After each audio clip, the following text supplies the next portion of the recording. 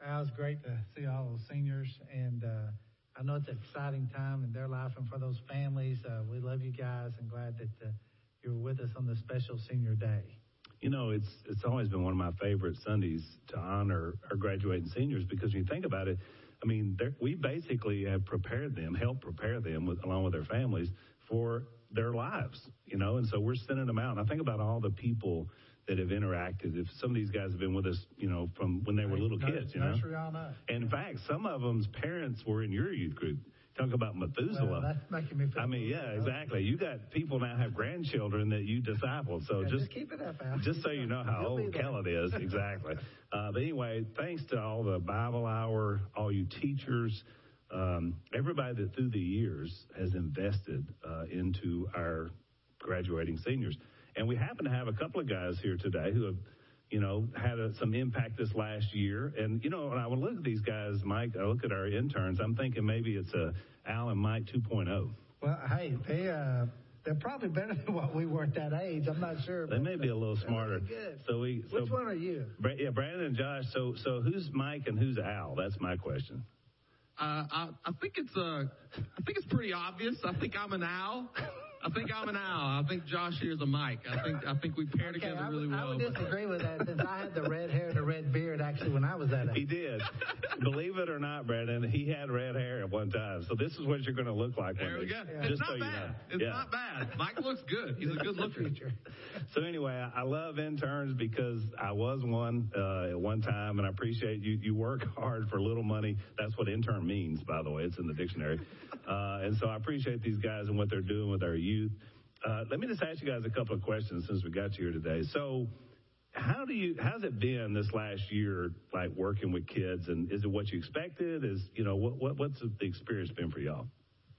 It's been a little bit of a culture shock. So I'm coming out of spending 11 to 12 years in a hospital setting and going from dealing with that type of serious scenario to middle schoolers and high schoolers. It's been a bit of a shock, but it's what I've expected. Honestly, when I first started, I was really scared.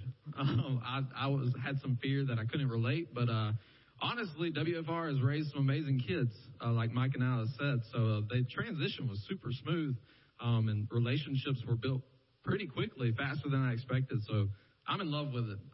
It was scary at first, but it transitioned really well.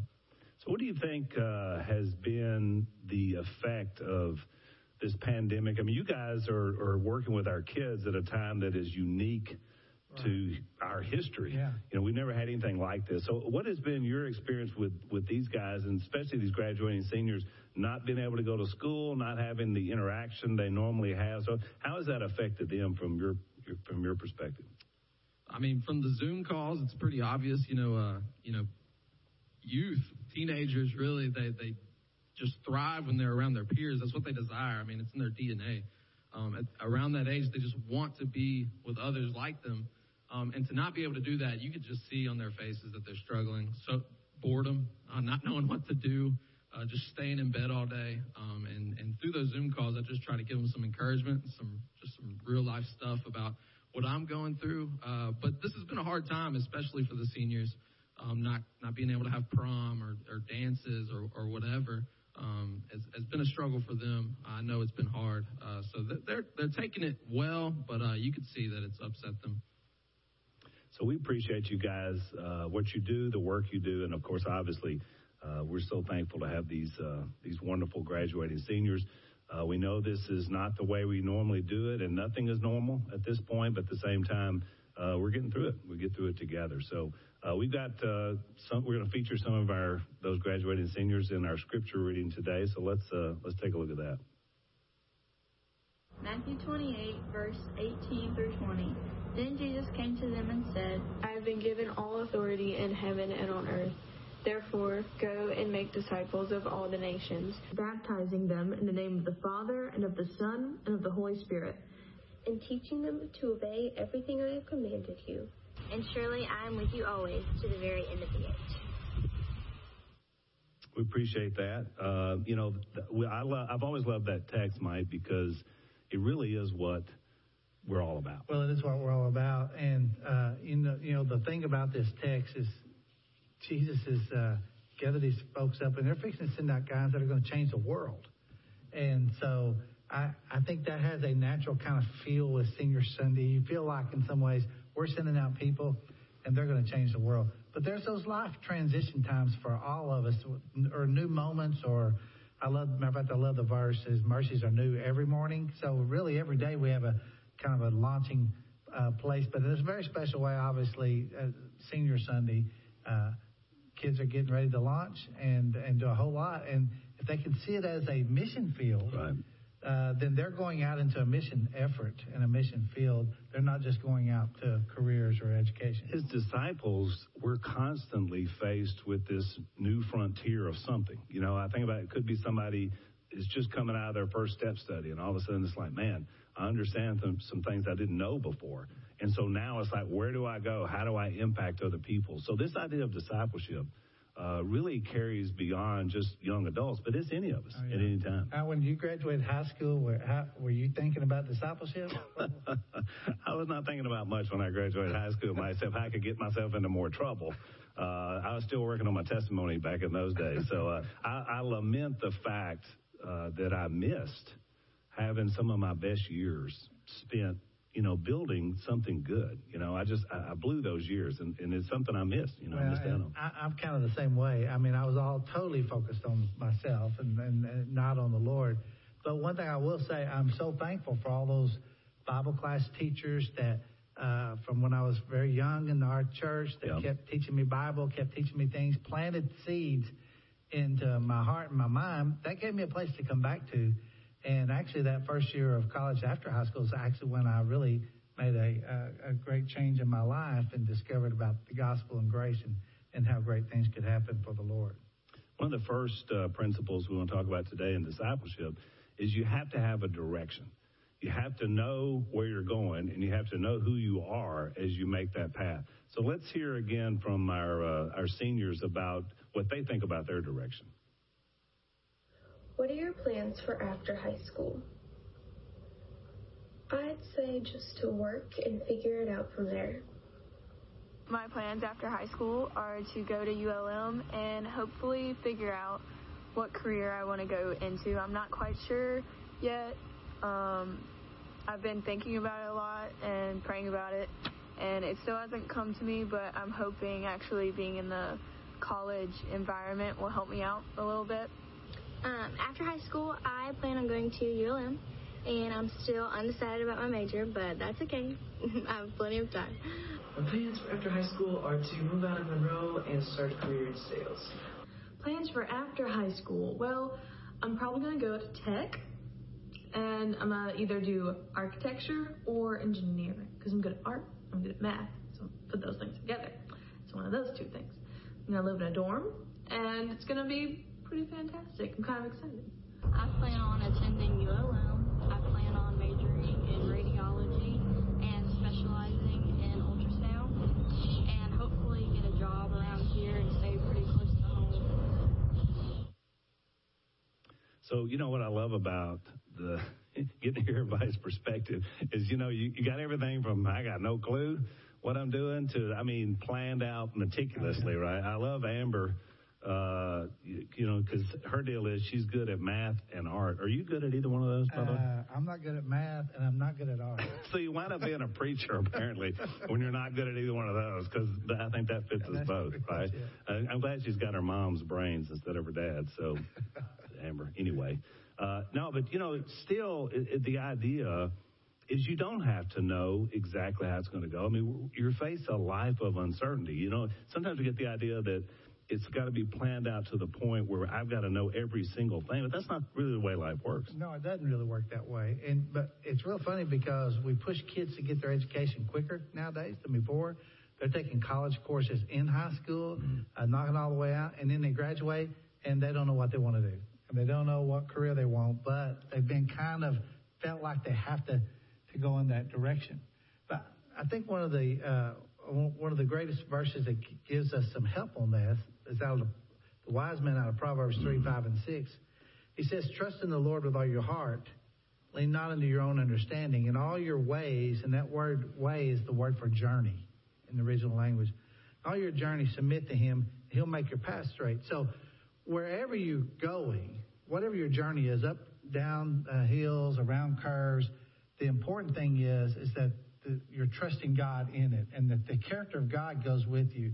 That's really more about direction than the career or the goals that you're setting. Yeah, and it's much more about having him in charge of your journey. Another great one, Mike, is the 23rd Psalm, which is very familiar. But look at how directional David makes this. The Lord is my shepherd. I lack nothing. He makes me lie down in green pastures. He leads me beside still waters. He refreshes my soul. He guides me along the right path for his name's sake.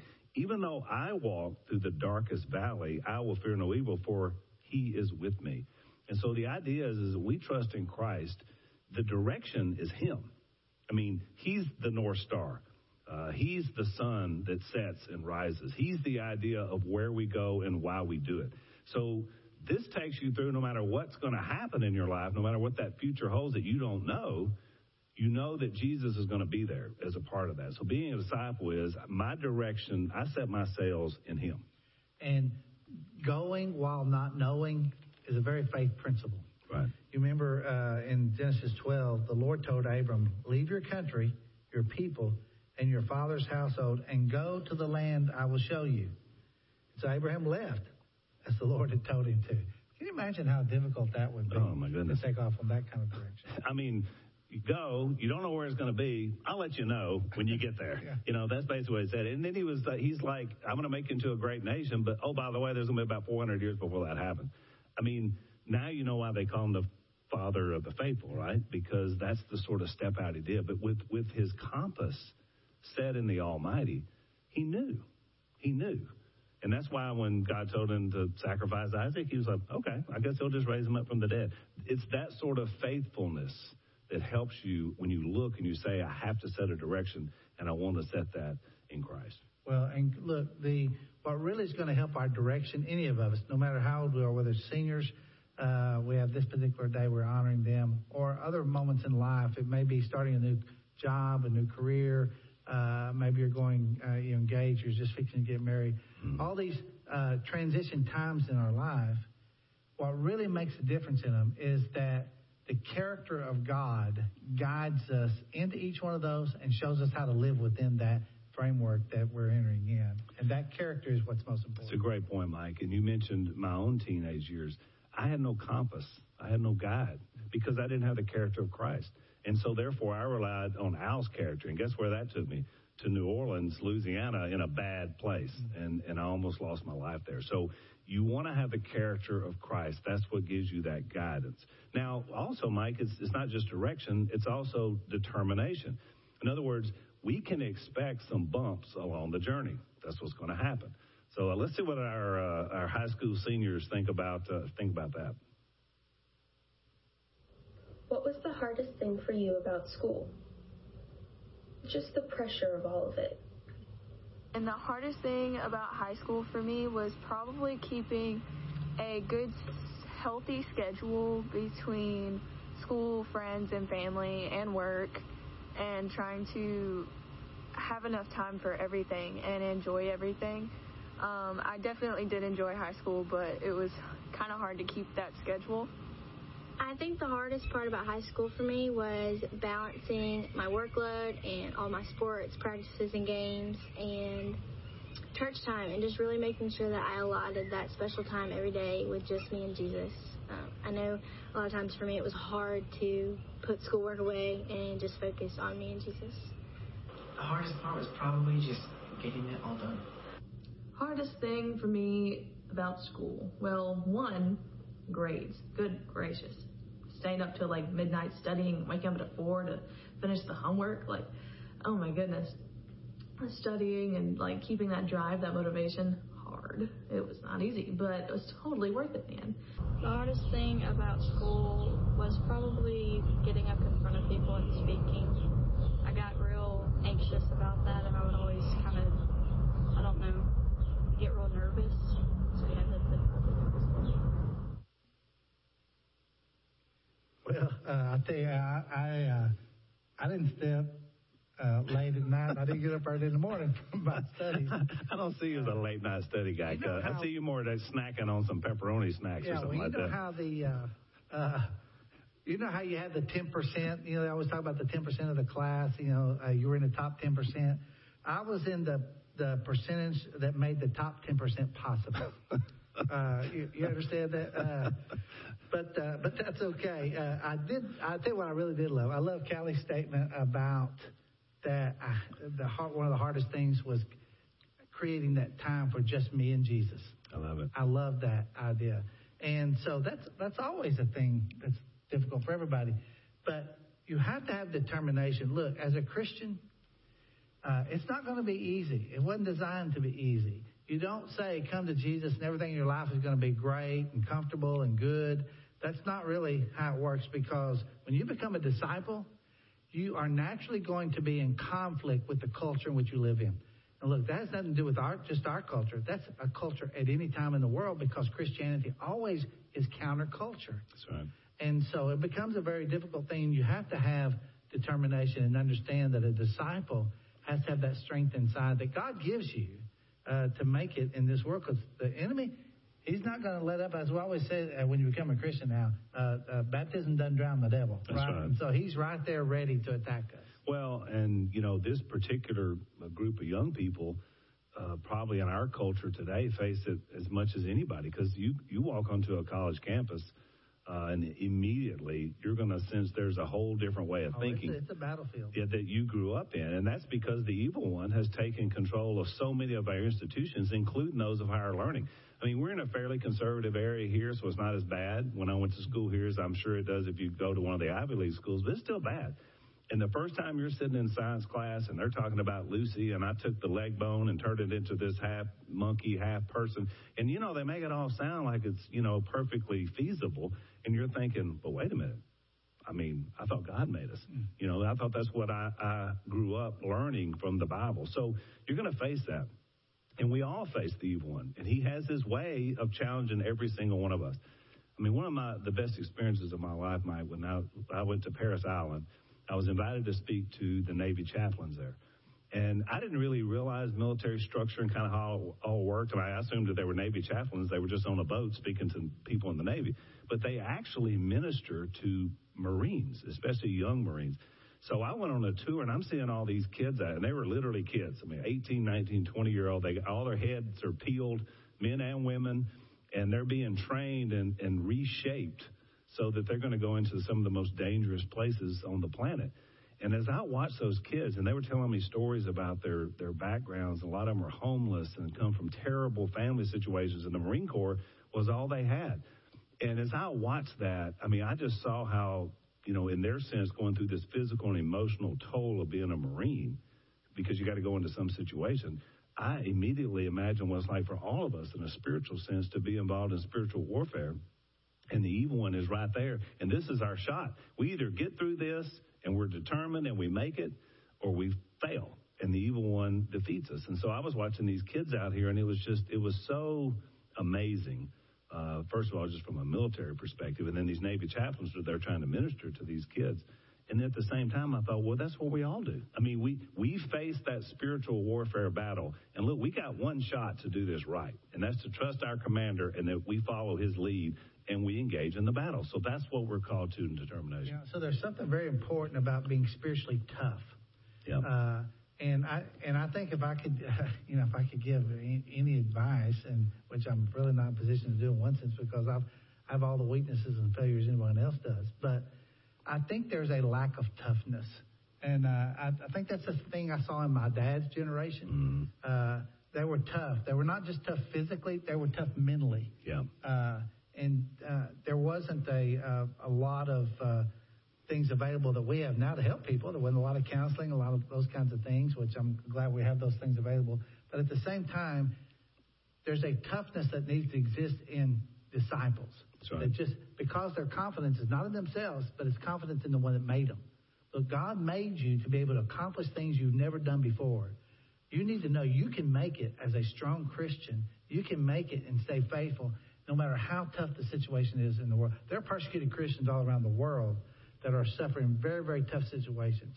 We need to raise up tough-minded, determined disciples that are going to get through difficult times. Look, if we're going to be thrown off the first thing that comes to us right off in our young age, then we're looking for a lifetime of problems if we can't learn some toughness and determination early on. So we use the word determination. James, in James 1, 2 through 4, used the word perseverance. And so you have to persevere. Now, one of the, I guess, recurring, things that the evil one does against any of us disciples is this concept of fear and doubt. I mean, all of us have to face that in so many different phases, and especially young people coming out of a more secure place where everybody's pulling for you and everybody's saying, we're going to help you get through this thing, to other people literally wanting to tear you down. And so it's easy to have fear, and it's easy to have doubt. I mean, that's what tends to happen. So let's see what our seniors think about fear. What is your biggest fear about the next phase of your life as a young adult? Probably that I'm not going to know what to do. A huge fear for me into the next phase of my life. I've thought about it probably ever since I got into high school, really. But it's not knowing what I'm going to do for the rest of my life. Like I said earlier, I'm not quite sure what I want to go into in college and stuff. And it's a big hole of uncertainty and not knowing for sure what I'm going to do. So that's kind of scary. But I'll pray about it, and my family also prays for me too. I think my biggest fear about young adult life is letting fear be the ruler of that. I struggle a lot of times giving in to that fear, and so I just want to make sure going forward and growing up that Jesus is the loudest voice in the room. One of my biggest fears is making the right choices in the given circumstances. I have to say fear of the unknown, because I have no idea what life is going to look like. I know I'm probably going to live in a dorm, which is crazy because I've lived in this house for ever and with my family, and it's going to be so weird waking up and seeing a different view out the window. The biggest fear is probably going to be having to be really independent. I've always relied on my family and stuff, so just going off and doing stuff on my own, that's going to be really hard. So I love teen speak. It's like, I've worked here forever, Mike. That's what I feel like, this church building that we're in right now. So much good stuff there. I love the honesty about being fearful of what we don't know. Anna said it beautifully. And I love that Jesus is the loudest voice in the room. That's powerful. That'll preach. Yeah. That's just on the sermon title right there. So Thank you for that, Kelly. But when we think about doubt, we think about fear, the original disciples were probably our greatest model, unfortunately for them. We pick on them a lot, but really, just to be fair and honest, we would have had the same problems, that they had. I always tend to think that, look, if I had actually been with Jesus, then, everything would have gone great. Oh, I would have gotten there right. Yeah. But yet we find out they had the same problems that we do, and they're right there with him on the ground, they're eating, they're in a boat. Yeah. Remember in the was it Matthew 8, where they're on the water there, and the storm comes up, and they're want to wake him up. We're about to die. Don't you care if we die? Yeah. And you got the creator of the universe right there with you in the boat. And so what he says is, you have little faith. Why are you so afraid? And so, and then they're amazed when he calms everything down and said, what kind of man is this? Even the winds and waves obey him. So you think, well, they got that down now. But no, until we get to Matthew 14. And then there's another instance. Jesus was walking out there. Oh, it's a ghost. We're so scared. We got the wind, we got the waves, we got everything going on. And they have the same fear and doubt. Peter gets out. He's like, I'll show you boys how to do this. I'm going to walk on water until he sees what?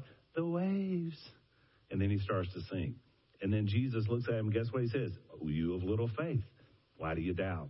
So it seems like you're picking on the guys, but let's face it, that's how life is. I mean, in one moment, I've got it down. I understand. Christ is leading me. He's showing me his power. I'm going to follow him no matter what. And then we get 3 or 4 weeks down the road, something else comes up we didn't plan for, and we're like, oh, no, what's going to happen? And we're right back in fear and doubt. And think about that. Thomas, remember his doubting of Jesus? He's the one really known for it. But in John 14, he says, Lord, we don't know where you're going, so how can we know the way? And he said this right after Jesus. It says, verse 4. You know the way. You know the way to the place where I'm going.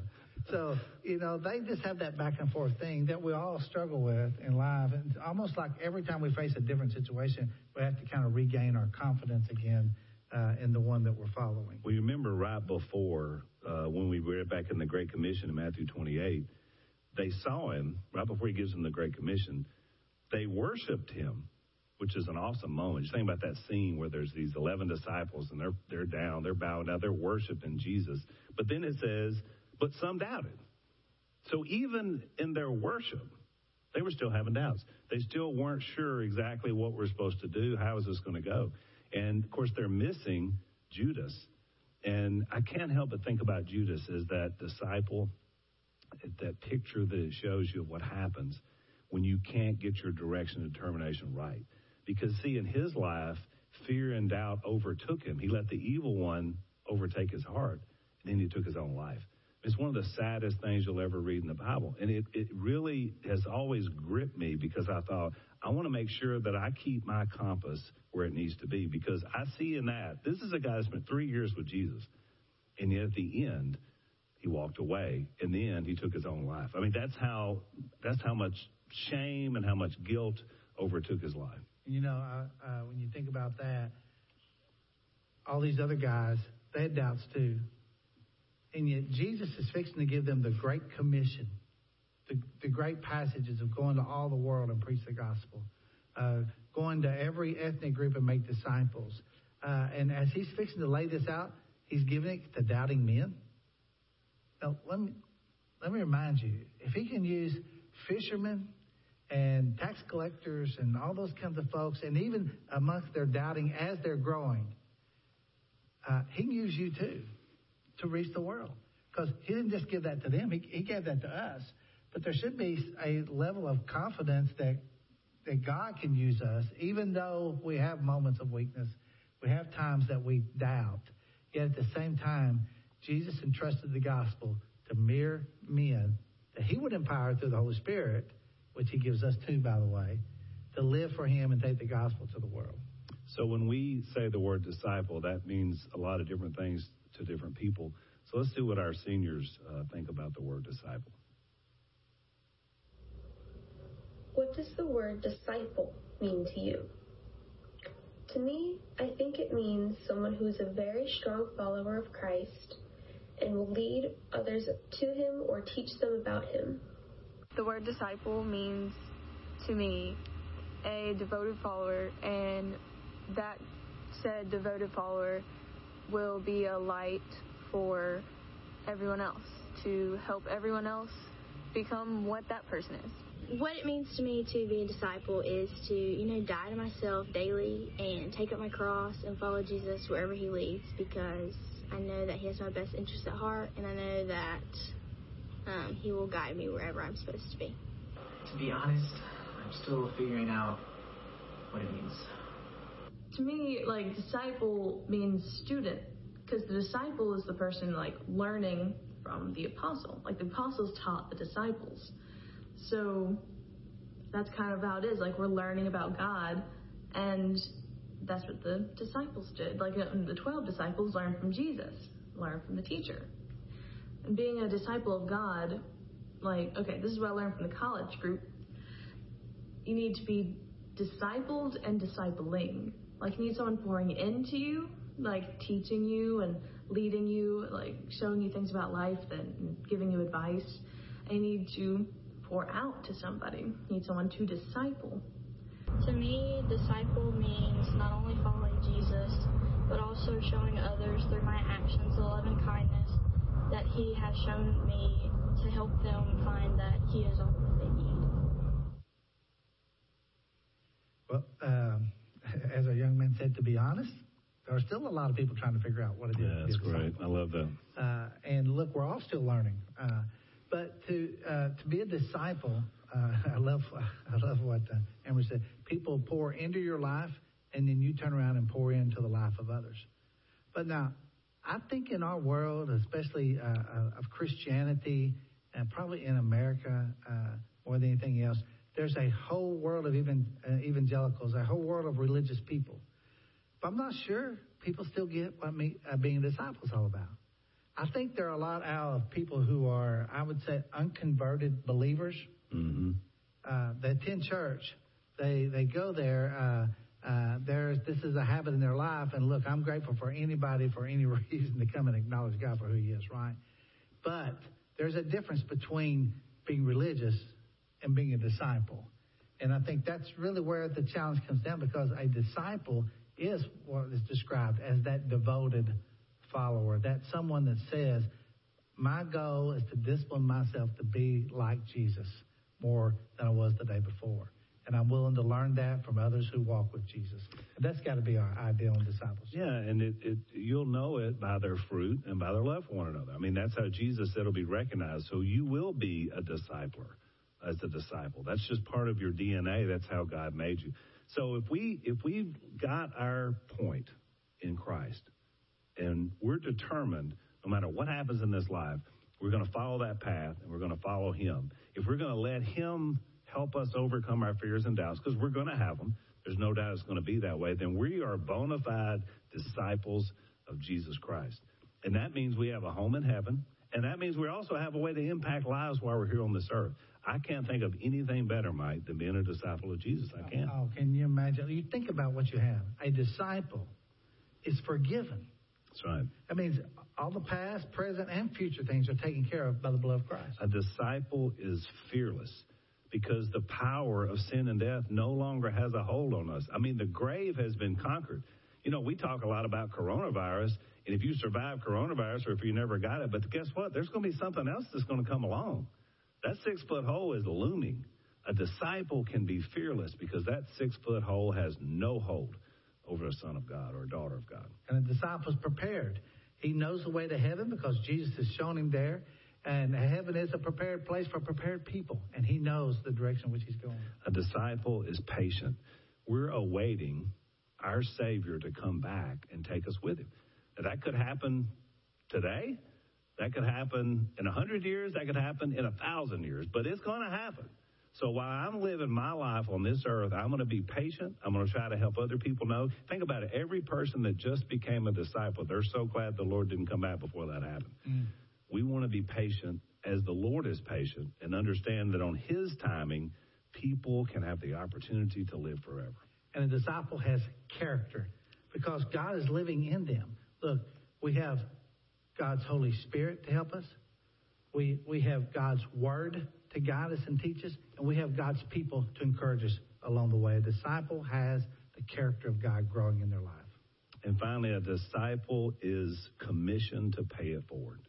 We want to help other people understand about who Christ is. Don't be stingy with the victories of God.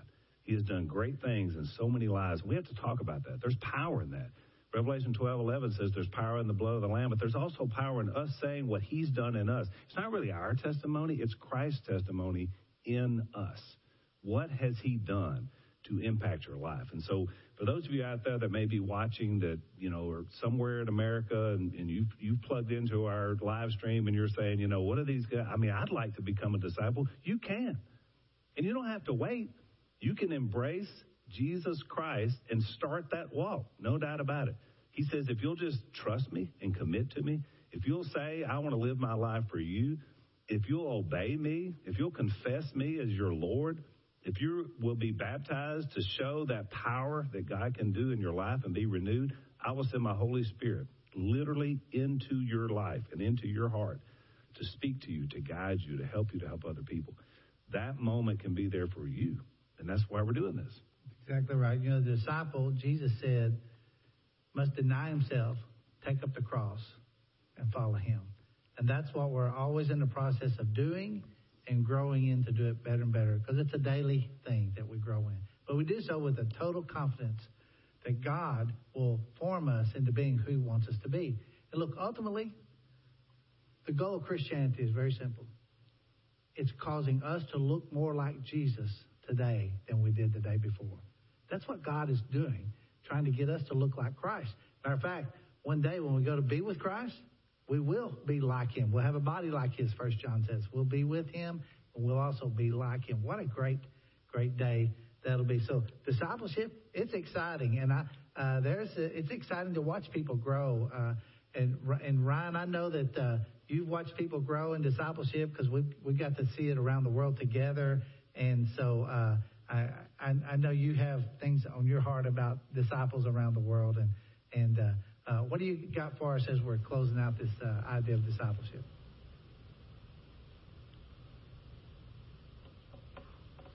Yeah, Mike, one of the things that I've learned as far as discipleship goes, that the word disciple is a noun and a verb. To me, we are called to be disciples. We are disciples of Christ. But as Mike and Alan preached this morning in Matthew 28, we are also called to disciple. So you are a disciple and you should be discipling. Don't just be poured into, but also look for opportunities to pour out. That's what the beauty of discipleship is. As Amber said, and I'm so proud of her, you should always have somebody discipling you, and you should always be discipling somebody else. And that's the beauty of being in the body of Christ. I love, I'm going to quote Betty Cooper. She was in our comments on the live stream on the website. She says, seniors, high school seniors, if opportunity does not knock, build a door. You guys have your path to make. So we again want to celebrate you seniors that are graduating.